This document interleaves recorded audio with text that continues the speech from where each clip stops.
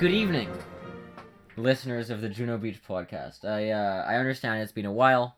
I think this is the third episode in a row that's come after a month-long break that one of us has said, wow, we were really busy, we're never doing that again. But I do solemnly promise you that Declan and I will actually get back to a schedule rather than just messaging each other, do you want to record? He isn't here today. He left his recording equipment in another city. So it's just me, but I've got a guest because I know everyone hates to have a podcast that's just me. But I want to start off this year, this 2022, as a celebration of the life of somebody we lost last year. Because 2022 will be the first year in a century that we have not had His Royal Highness Prince Philip, the Duke of Edinburgh. And I want to highlight some of his most inspirational and really wholesome and uplifting quotes that he said throughout his life. So, for example, one time there was a 13-year-old English child named Andrew Adams who told him that he wanted to be an astronaut, and Prince Philip replied, "You could do with losing a little bit of weight." In 1966, he visited a hospital in the Caribbean. He told its matron, "You have mosquitoes. I have the press." At one point in Australia, His Royal Highness was demonstrated a piezometer, and he replied, "A pissometer?" Really a very fun and entertaining man. Upon hearing a performance at the Royal Variety by Tom Jones, he asked him, "What do you gargle with? Pebbles?" And the following day to the press, he says, "It is very difficult at all to see how it is possible to become immensely valuable by singing what I think are the most hideous songs." He told some Cayman Islanders that they're all descended from pirates. Upon accepting a conservation award in Thailand in 1991, he told them, "Your country is one of the most notorious centers of trading in endangered species." He called German Chancellor Helmut Kohl the Reichskanzler in Hanover in 1997. And in 2000, he said, "People think there's a rigid class system here, but dukes have even been known to marry chorus girls. Some have even married Americans." And finally, he's once said in 1961, "I have never been noticeably reticent about talking on subjects about which I know nothing," which I feel like really sums up this whole podcast and our vibe and the spirit and what we aim for here. So, welcome to 2022. Rest in peace, Prince Philip. And on with the episode. So I have brought someone on today. Usually when we have guests, it's because I'm a very good reply guy on Twitter, but today we're branching over into the Instagram world. This is a very knowledgeable person who is, I would say, an expert on specifically British, but just parliamentary politics in general. Its history, its current affairs, how it works, etc. And so nonpartisan that despite having talked to him for a year, I still have no idea what he actually thinks about any issues. So when I make jokes about Catholic emancipation in this episode, just know I'm the anti-Catholic racist. He's not. So I'm glad to introduce Hawken, aka World of Westminster, on Instagram. You can follow him there. If you want to plug yourself or anything before we get into the episode, or just say hi, go ahead. Well, I'm delighted to be here, and after that sterling introduction, I can hardly wait to hear what I've got to say. Yes, of course. So what are we doing today? Well, I figure we want to talk about the British Parliament, but I think we've done plenty of episodes about how much we hate Keir Starmer, or how funny Boris Johnson is, or how much the Tories suck. So we're going back in time. To the Napoleonic era, of which there were 1, 2, 3, 4, 5, maybe 6. Well, I'll let you decide. General elections in the UK. We're going to go over them. We're going to go over the most important people and their fancy titles. We're going to go over the ideologies. We're going to go over how the elections went.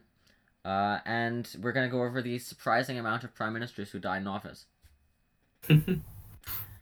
Yes, quite a hazardous occupation, statistically.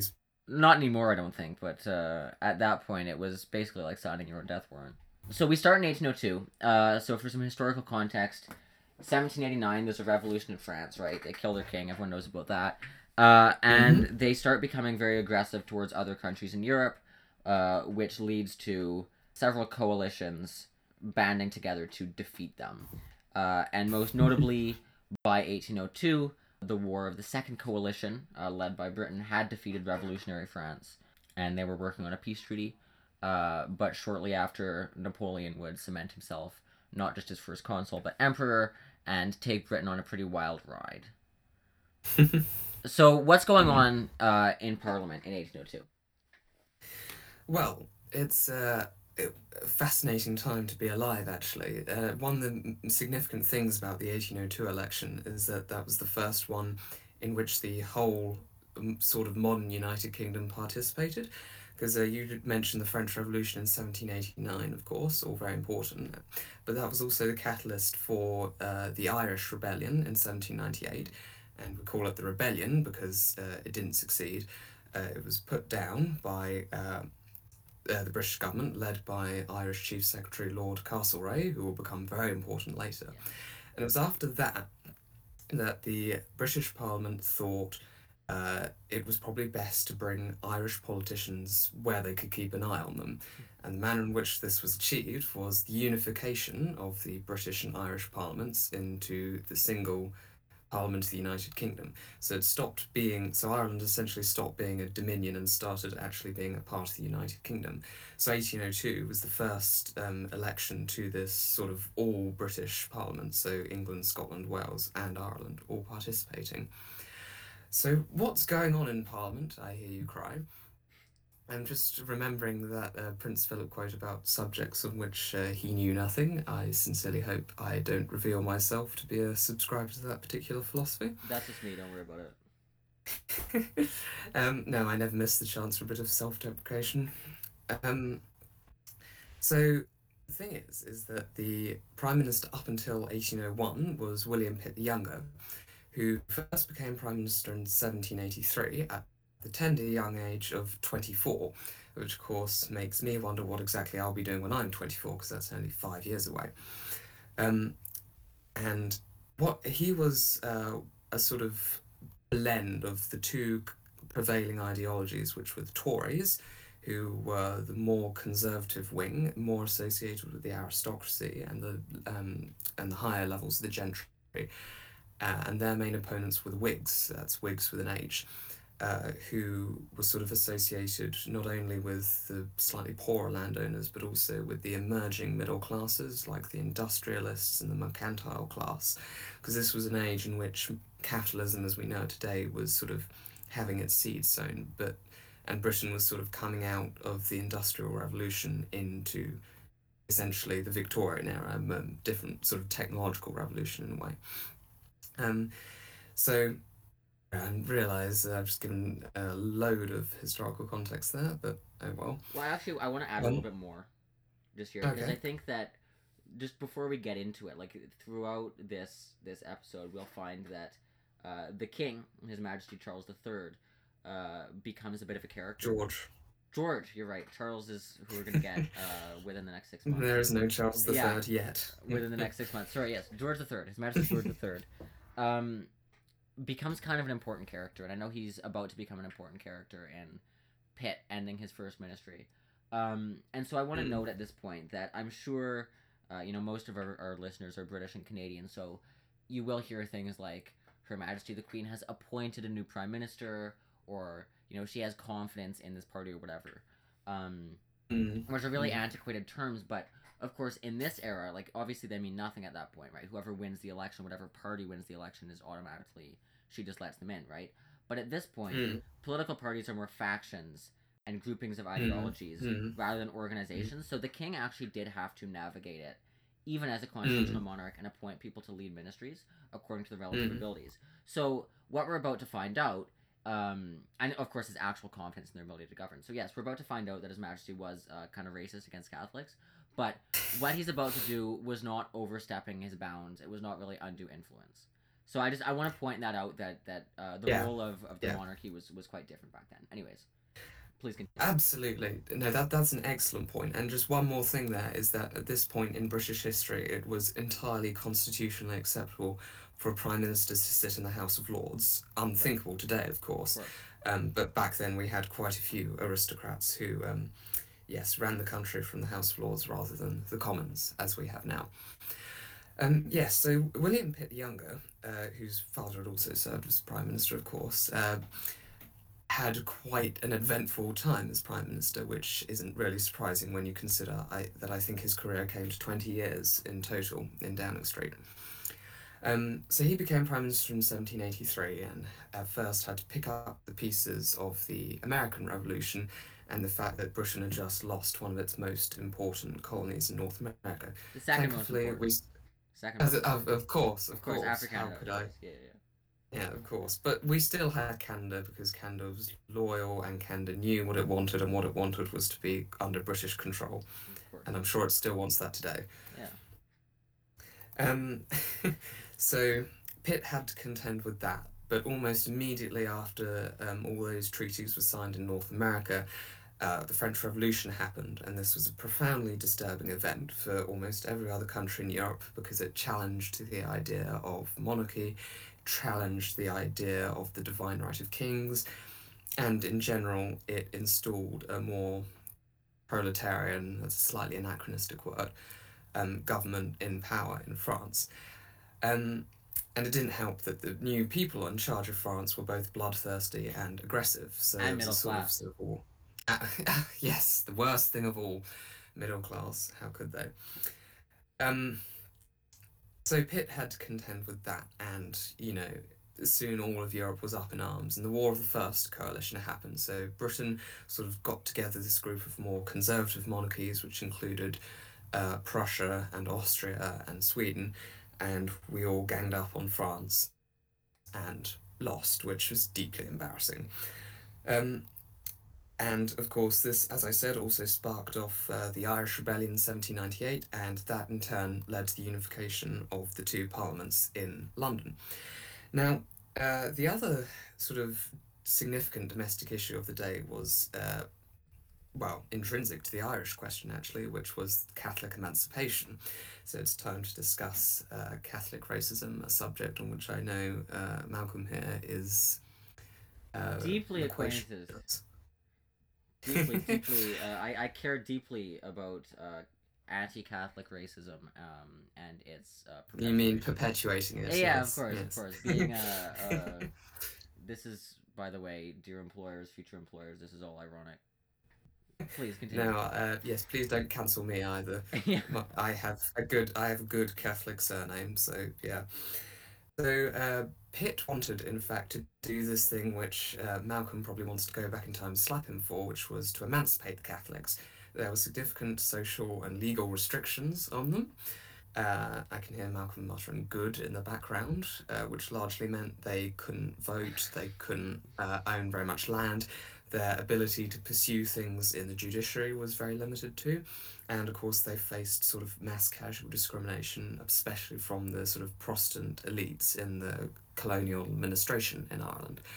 But William Pitt, having put down the Irish Rebellion and sort of brought their parliament into Westminster, wanted to placate this and wanted to emancipate them. But this went, Catholic discrimination had been a thing in English life since, the Reformation in the 16th century. And so His Majesty George III was understandably not very keen on Catholic emancipation. And, it became a sort of sticking point between him and Pitt. And as Malcolm noted, the Prime Minister at the time not only had to balance the interests of Parliament and what MPs wanted, but also what the King wanted. So ultimately, after the Act of Union was passed, Pitt attempted to get the King on side to sign an emancipation bill. The King said he wouldn't, and so Pitt was dismissed as Prime Minister, which was a rather unceremonious end to 18 years in office. He was a young guy at that point. So the new ministry... I mean, what was he, like 50? Not even. Exactly. 45. No, I think he died before he was 50, actually. Yeah, well, we'll get to that. But I I think might in be wrong. 1806 in the next election, but...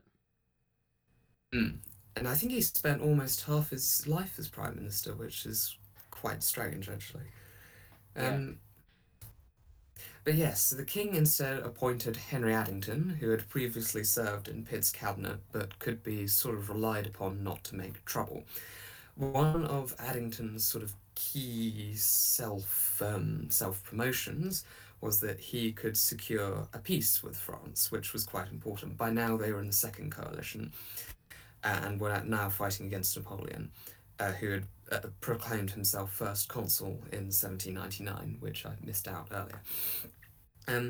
So Addington, Henry Addington, his name was, who represented the lovely rural constituency of Devizes, which is one of the most boring places in Wiltshire, and that's saying something,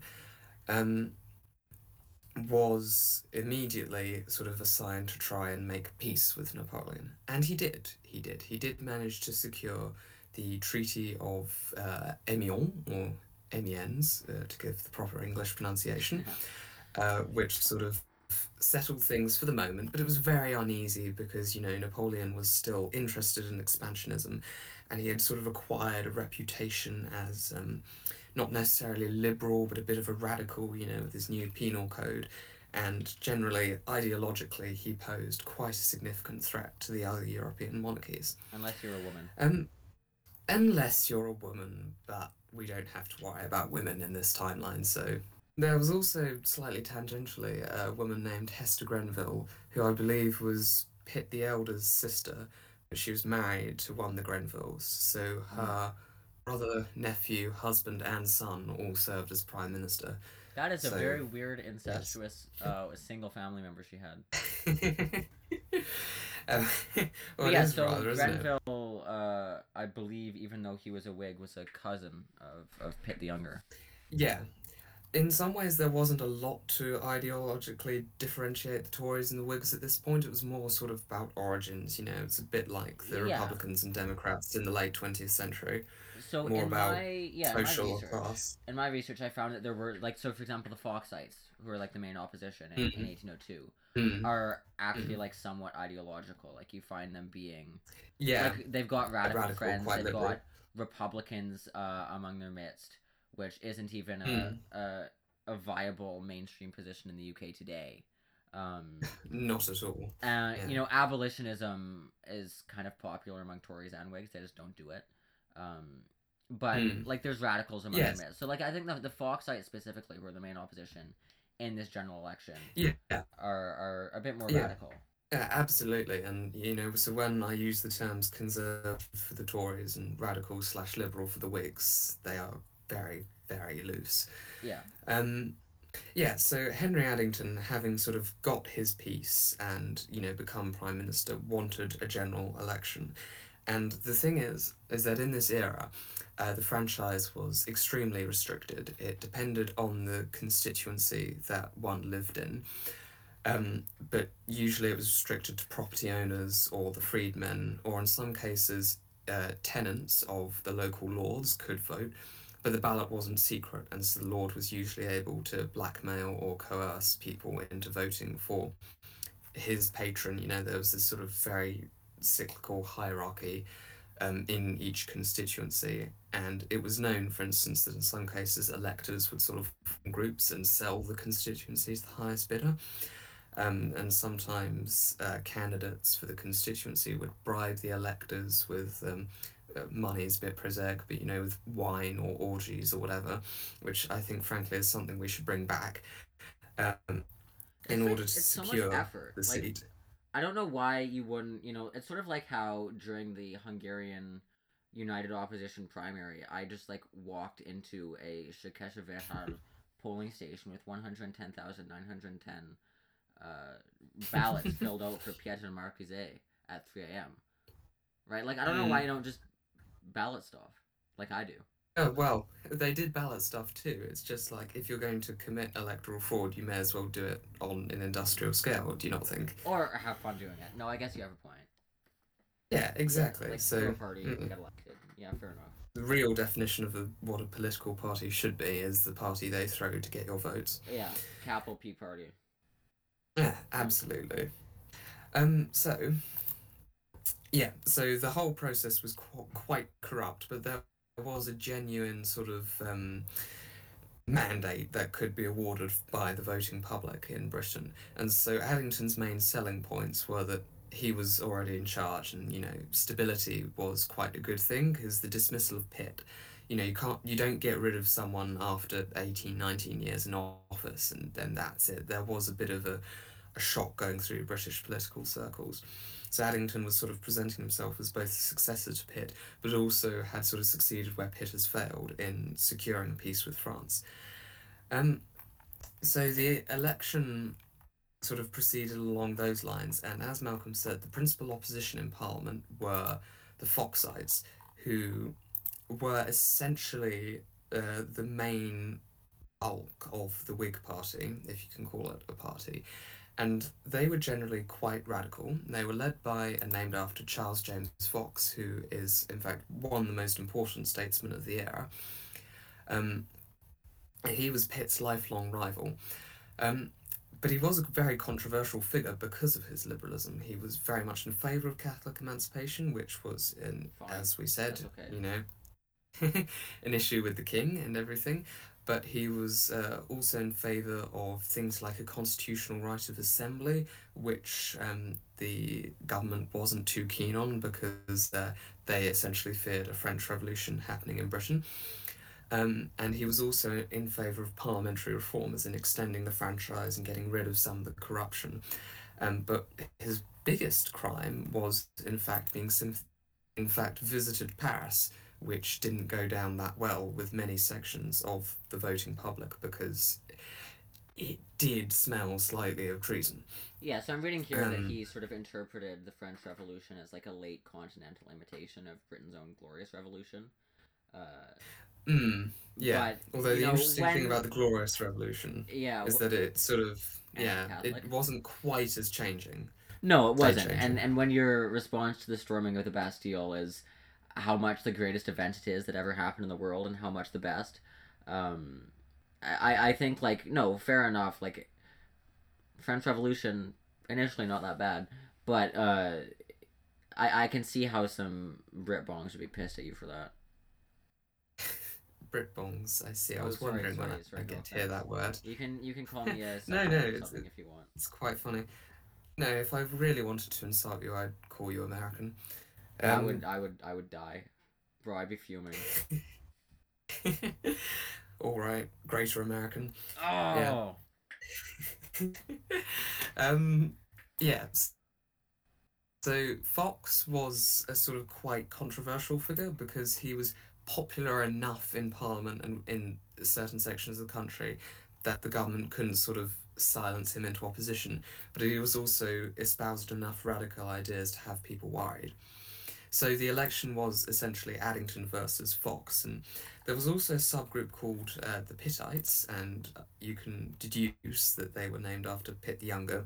So after his ministry fell, he sort of retreated to the backbenchers and sort of formed his own group, and they largely supported the Addington ministry. But Pitt also wanted to keep a distance, which, later we'll find out was kind of a canny manoeuvre, because Addington ended up, of course, also falling from power in quite a spectacular fashion. So the election essentially came down to the Tories, the bulk of the Tories, led by Addington, also known as the Addingtonians. We were terribly imaginative with our political factions. The Foxites, led by Fox, and the Pittites, led by Pitt. And the main issues of the election were France and Catholic emancipation, and sort of within those there were a couple of sub-issues. So, for instance, on a sort of interesting historical trivia note, well, depending on how you define interesting, but I think if you're me, it's very interesting, Pitt had actually introduced the world's first sort of modern income tax in order to cover the costs of the Napoleonic Wars. And that wasn't very popular because most of the time taxes were applied on goods in Britain. Taxes were applied on goods. But he introduced an income tax, which essentially gave the Treasury breathing space because these wars were hideously expensive, considering that it took 7 coalitions to defeat Napoleon for good. So taxation was another issue because it wasn't hugely popular. Parliamentary reform, that was another issue which was sort of linked to the emancipation and civil liberties issue.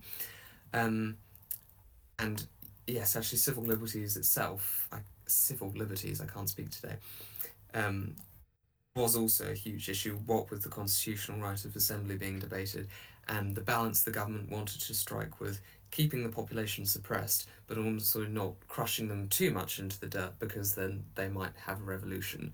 It was, the more I look back on history, the more admiration I have for the governments of the time, because I think this was probably the era when Britain was closest to having its own revolution, but it didn't.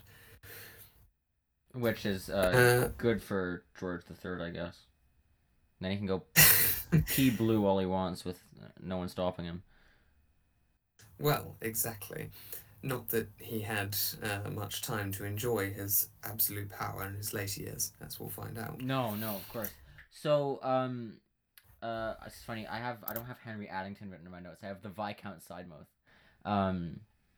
But Viscount Sidmouth, yes. Yeah, well, Sidmouth, he was a noble who loved his premiership. I think the only Actually one went to Sidmouth in here. November. Yeah, I think the only one in our list who isn't like a lord is Spencer Perceval, but that's just of course because he doesn't have enough time to become one. So 1802. Perceval, yes. Yeah, Addington kind of blows it well, out of the water. as we find out, there's a special reason why he wasn't a noble. Yeah. My bad. Shouldn't have done it. So Addington does quite well in this election. Yeah.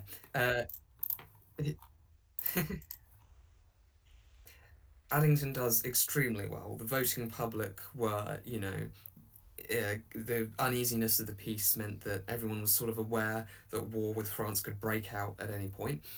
And generally, they wanted stability, and they wanted someone who could be relied upon to protect the peace, but also protect the civil order prevailing in Britain. And so, if you wanted stability, you vote for the incumbent, and the incumbent was Addington.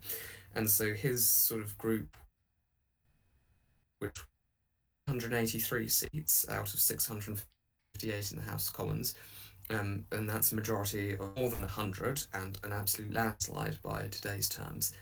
So, yeah, he was allowed to stay on as Prime Minister, and now that he had his own mandate, it's fairly clear that he had the confidence of the public. The Fox won 269 seats, so enough to sort of pose a significant opposition bloc in Parliament, but they didn't quite have the votes they needed to actually win power, because most of the public saw them as a little too radical. And the Pittites won 6 seats, which, a tiny group, but as Malcolm said, the factions were very fluid. And as we can see, nonetheless, the election did produce. Yeah. But it definitely produced a handsome majority for the Addington ministry. So the king kept Addington in power, and Britain proceeded on with its peace. Yeah, so I sort of see these next 2 elections as kind of one and the same, just like a continuing period. But there's a lot of instability in the interim, which I want to talk about, because I find it all very interesting. So, Viscount Sidmouth at this point does end up resigning, partially because Napoleon shows up in 1804 and immediately embarks on a very successful campaign throughout Europe. Obviously, we end up beating him, but at this point, it goes the way every single war involving Britain does, which is that we end up losing, and when I say we, I mean the British Empire, which we were part of as Canadians. But like we end up losing in the first 3 years, and then we take some time to collect ourselves, and then we come back and win the last few battles decisively, and that's enough, right? And so we're in this early period where we're just getting pissed on by Napoleon. So Sidmouth has resigned, and also because he just wasn't a very good parliamentarian. I think a lot of people sort of remarked that he was kind of boring in his speeches. And so even though Pitt, who was also a Tory, had only 6 people, as you mentioned, and as I mentioned, the factions were quite fluid, and he was just not only a masterful orator, but very good at navigating Parliament. Exactly. Pitt returns as Prime Minister, but he suddenly dies of alcohol poisoning in 1806. Lol. Yeah, L. Leading to, as we previously mentioned, a Whig, Lord Grenville, taking over as Prime Minister and forming something called the Ministry of All the Talents. I think in modern Mm. days we would just call this a coalition government. Well, a But sort of grand yeah, a coalition, yeah. grand coalition of like the main opposition, because this was a national unity government to prosecute the war Mm. against Napoleon. It included the Foxites, Mm. and it also included Mm. Viscount Sidmouth. But Mm. they it kind of failed though initially because they tried to actually negotiate a peace with Napoleon, which did not work. And there was Mm. reluctance among all of them to work with Fox, which weakened the Yeah. coalition. And so Lord Grenville asked the king to call another election, which he does, which Fox dies in the middle of. So Yes. why don't we talk about this a little bit? So the 1806 general election, yeah. Yeah, so as you say, we sort of have a parallel of instability here. It was obviously deeply unstable in Europe because the Peace of Amiens had just collapsed in 1803 and Britain and France were at war again. And of course, there was intense political turmoil at home. Yeah, so Addington was widely reputed as being a bit of a bore, and the thing is that his other major selling point, which was securing the peace with France, had of course absolutely gone out of the window when Britain was back at war with France, and that actually damaged him in the eyes of a lot of MPs because, he'd been elected to keep the peace and he hadn't, so it sucks to be him. The sort of cherry on the top was that his health was declining.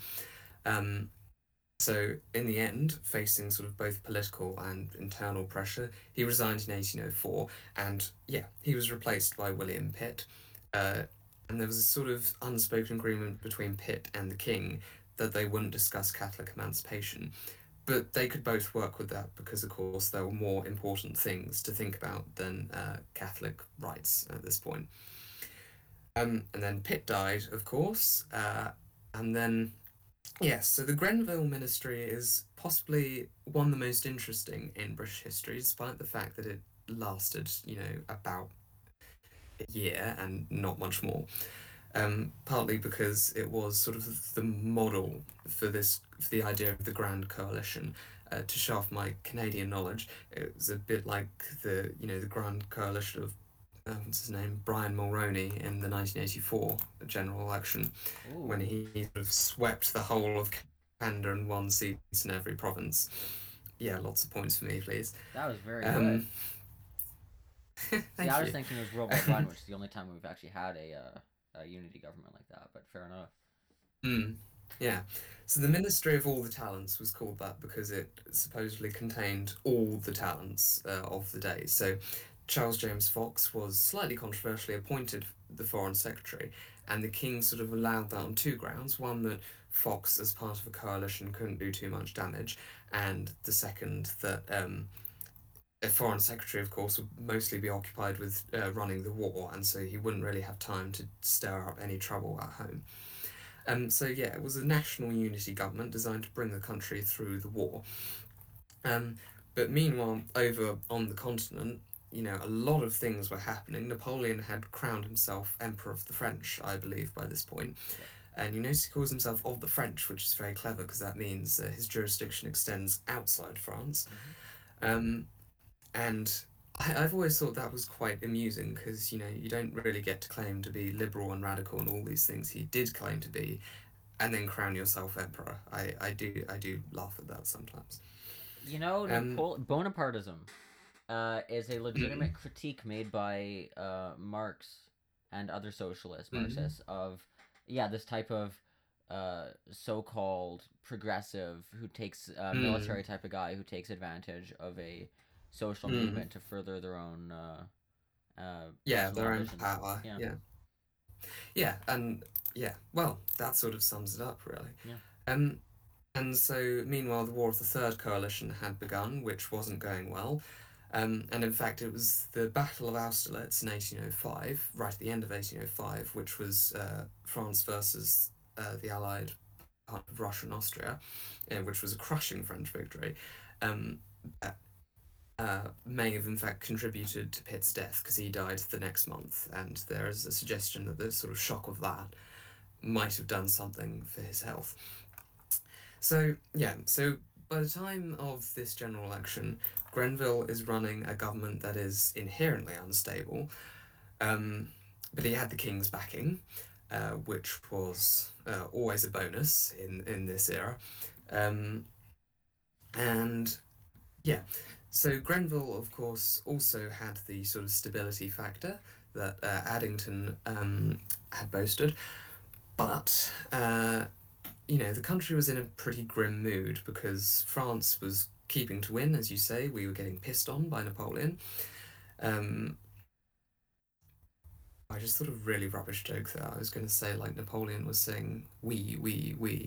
So Oh, that's yes, excellent. but it also means piss. Yeah, that's really quite something. I'm so sorry. I love it. I love it Um, when people speak the Quebecois language. oh, yes, sorry. When I say the French language, I mean Quebecois, C'est le of monde course. Mais oui. québécois. Nous parlons québécois. Je ne parle pas Fair enough, fair Quebecois unk.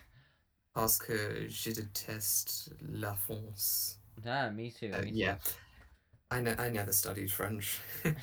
Thank goodness. Yeah. Um, yeah, so 1806 was a wartime election, which, of course, unlike 1802, which was the interesting thing. And so policy towards France was much more dominant here. Civil issues weren't really given a hearing. Well, of course, we Um, also do have to think about this new issue, which is the revival of English magic under the tutelage of Mr. Norrell.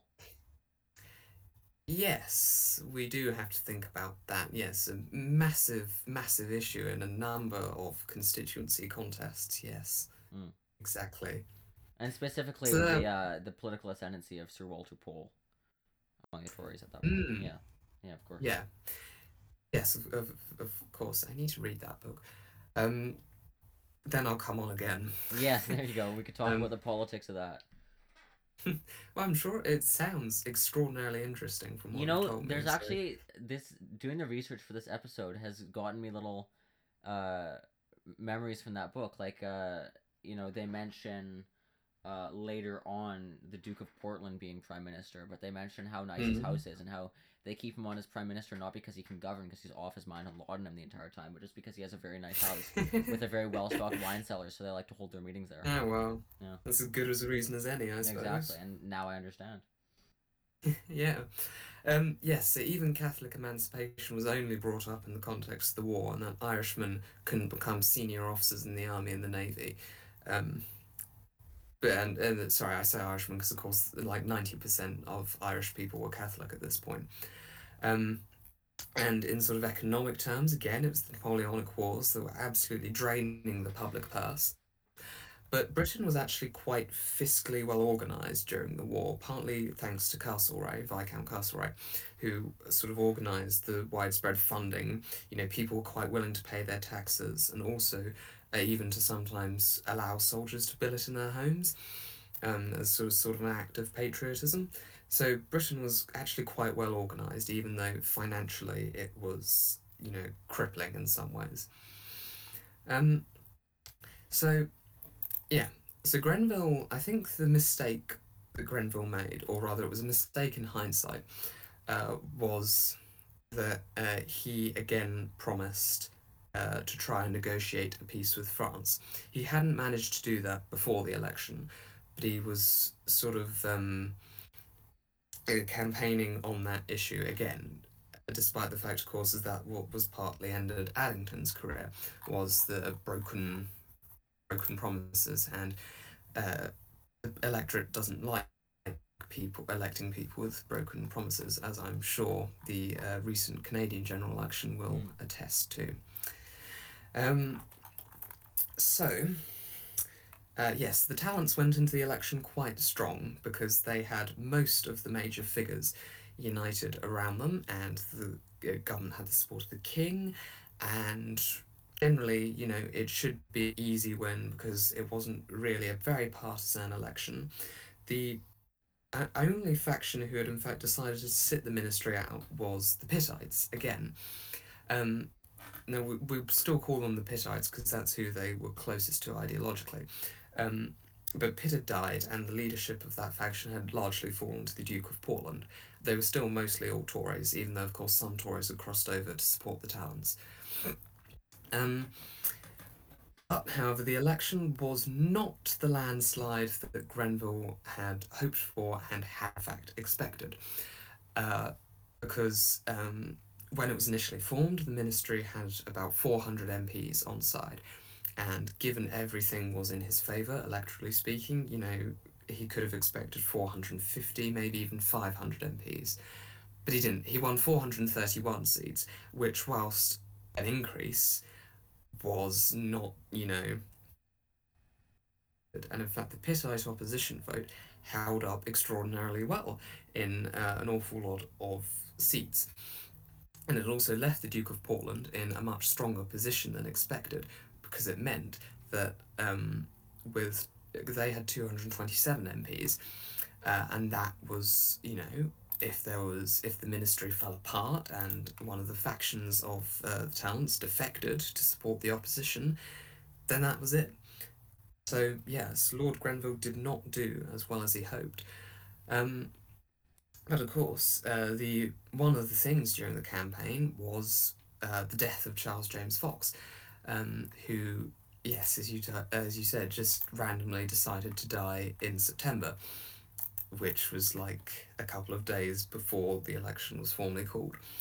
And given his sort of intelligence, because there is a sort of consensus that Fox could have had a much more successful ministerial career if the king hadn't hated him. His death actually damaged the ministry quite badly, and even though the ministry went on to win the election, arguably Fox sort of left a vacuum, not only in the Foreign Office but in the sort of wider philosophical strand, because as we said, the sort of glue holding the Talents together was very, very weak. And so yes, basically what I'm saying is the ministry came out of the election with a win, but not a decisive one, and it had lost one of its most senior officials. So arguably, the 1806 general election wasn't really that much of a success for Lord Grenville, because he won, yeah, but not much of a victory. And then it does go badly for him shortly after. So he kind of loses the support of the king when he and the Whigs try to emancipate Catholics. Yeah, not Irish people, because it's notable that Lord Wellington was Irish. He was just Protestant. But so yeah, he and the Whigs tried to emancipate Catholics, specifically not as wide-ranging as what Pitt wanted to do, but to allow them to become officers in the Army and the Royal Navy. The king asked for like a written declaration that he's not going to try and emancipate them, and he says no. Yeah. And so His Majesty asked the Duke of Portland, who we've mentioned, to and he of course had been prime minister, in fact, before Pitt the Younger. Right, this guy's ancient. Yeah. This guy's ancient. Yes, this is the comeback to end all comebacks. Yeah, exactly. Like he's been gone for like 30 years now. So yeah, he'd been prime minister before 1780s. His Majesty asked the Duke of Portland to form a new ministry, and so the election in 1807 was held to confirm the Duke of Portland's position, and he won, I think, by 3 seats, but his anti-Catholic policies did kind of prove popular. Right. So in 1807, yes, the Ministry of All Talents had collapsed after Grenville and his ministers attempted to pass another Catholic emancipation bill. But what George III did was he asked for written confirmation from each and every cabinet minister that they wouldn't bring up the issue again, because he said no. He was fervently opposed throughout his reign to Catholic emancipation. And I think the point about sending the letter to every cabinet minister was that he had something to brandish in their face if one of them subsequently attained higher office. But they all refused, and so the entire cabinet resigned. And then the Ministry of All the Talents just crumbled. I think it's a rather ironic legacy for Lord Grenville, who sort of swept in as the great unifier. He brought together the Tories and the Whigs, who had been rivals for centuries, and he's not really remembered for anything except the fact that his parliament lasted less than half a year, because, as you say, the king appointed the old and antediluvian Duke of Portland as prime minister, and his ministry was formed almost entirely of Tories. and the House that had been elected in 1806 had been elected to give a majority to the Talents, and so Portland's ministers wanted to call elections so that the new Parliament would be more sympathetic to this largely Tory government. And so, yeah, just 138 days after the 1806 Parliament was summoned, a fresh general election was ordered. This There's Justin Trudeau that- moment. I do want to note, which is kind of interesting. Like, you do sort of see, like, you know, your factions here, but even though, you know, you Brits are really averse to it now, the Duke of Portland does end up leading a minority government here. Stop! You'll give me a heart attack. Yeah. Yeah. Yeah. Although his sort of like hardcore Tories were the minority, but a lot of the crossbench was quite sympathetic to him. A bit like your current parliament in Canada, and the last one, because they're not that much different. There you go. So the campaign sort of came down to Portland versus Grenville, because Grenville, having resigned as Prime Minister, now sort of found himself leader of the Whig Party, except the Whigs were now disorganised and, you know, they were racked by a lot of infighting, whereas the Tories were actually quite united for this election. Now, Grenville was hugely unpopular by this point because he hadn't achieved peace with France, and he hadn't achieved Catholic emancipation either. And it was a controversial issue. The fact he hadn't done it sort of weakened his image quite considerably. The Ministry of All the Talents, again, that weakened his image because of the way it just collapsed. And yeah, so generally things did not look good for Grenville, but things did look rather good for Portland. One of the things that Portland did during the 1807 general election was he actually campaigned, which was not usually something you saw in the elections of this era. You just sort of turned up and voted. And one of the things he did was he campaigned negatively and accused Duke of Portland, other pro-emancipation MPs, of being puppets of the Vatican, which is a hugely serious accusation to make in 19th century Britain. And it's funny to see, like, the Whigs doing that when... Wow, okay. That is something I had not learned. Oh, well. It was actually quite a significant factor in the election because, you know, that sort of implied that Grenville and his Whigs were putting the Pope above the crown, and, you know, this was actually, you know, really, really serious, and it terrified, or it's been suggested that it terrified a lot of electors into supporting the Tories, because otherwise they'd have a papist government in power. So Portland, in some ways, actually, ran his campaign quite well. He was quite conservative by the standards of the previous prime ministers. He opposed Catholic emancipation. He was a firm supporter of the divine right to rule as well as the monarch's traditional powers. He felt that the Whigs were sort of too interested in transferring further power from the Crown to Parliament. And, of course, his main sort of bank of his campaign was that he could defeat France. He did not go down the Grenville and Addington route of promising he could secure a peace. He just said, you know, there's going to be a war and I'm the one who can form the coalition to lead you through it. And this paid off handsomely. So the Tories themselves only sort of won a minority of seats, but there was a quite significant sort of conservative crossbench elected, and they generally supported Portland. So his ministry was, you know, it basically had a majority. You know, it was a sort of de facto majority government. Not that you know about those in Canada. Of course, yeah. So he, you know, a lot of traditionalist rhetoric that was very appealing, and he was also perceived as being quite honest, even though the allegations against Grenville and the Whigs probably weren't true. But he was perceived as honest, which is always funny.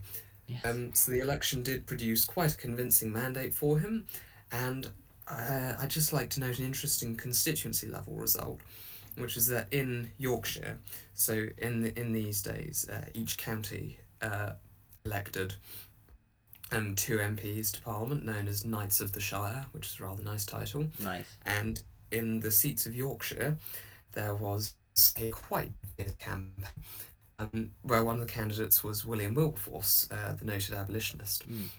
Mm. But the interesting thing about that campaign was that it cost £225,000 in total, and that's £21 million sterling today. I have no idea what the exchange rate is, but the point is that's a lot of money to spend on two seats. You said £21 million? Yeah. Yeah, so to our Canadian listeners, that would be about $35 million. Yeah. Yeah, Wilberforce is actually interesting. I mean, not only is he Scotchman, saying it like that because I'm doing my little 1807 LARP, but also he has been brought up for all my Torontonians as a replacement for the name of Dundas Street, which is one of our biggest streets, and it's named after a Scottish politician who was a big slave owner. And so when people have protested against, we've decided to rename it. We don't know what, but when people have protested against renaming it, it's like, well, it's our part of our heritage, and so that's been brought up as renaming it for Wilberforce because there's a Scottish politician who was a big abolitionist. So there's your little Canadian connection. Yeah. Well, I didn't know that. Well, I mean, of course, I didn't know that as a local issue, but that's very interesting. Yeah. But yeah, this was one of the elections, and Wilberforce was elected to Parliament, although, as I said, he represented Yorkshire, not Scotland. It's the one riding in Scotland. Well, that's another interesting point, is that I think Scotland had 45 seats, but such was the sort of arbitrary nature of the sort of allocation system that Cornwall had 44. So they basically had the same level of representation, even though Cornwall was smaller and basically no one lived there. So I'm thinking that Southern Ireland had 8. Because if there are 650 seats now, and the only difference in territory is that the rest of Ireland is gone. Well, it wasn't accorded to population. You see, the king could enfranchise districts at will, ridings, as you call them. So we have a lot of what we call rotten boroughs, which are small places where population changes hadn't been accounted for in boundary reviews. There's a very good Blackadder episode about that one. Dunny on the Wold, yes, exactly. That the thing is that not much of that is made up, and there was a genuine constituency in Suffolk called Dunwich, which by the time of its abolition, which was in 1832, most of it had actually fallen into the sea because the town had been on the coast in the Tudor era, and it just wasn't there. But it changed the boundaries. There you go. Yes, the other thing about the election, so Portland was large and in charge, but some radicals were elected, and that's radicals with a capital R. So these were sort of distinct from the Whigs in that their philosophy was more radical, but they also largely came from different class backgrounds. So as I said, the Whigs were more sort of landowners and even a little aristocratic, whereas the radicals largely did come from the sort of like the industrial, not working, but the industrial mercantile classes. And one Francis Burdett was elected in Westminster, and he was the one who went on to promulgate the first successful Catholic Emancipation Bill, although that's not for another 20 years. But so him and Wilberforce, I think, were probably the sort of biggest non-ministerial personalities in the Parliament elected in 1807. Okay. So, I guess the war's still going at this point, but yes, we now have a very sort of strong return for the Tories.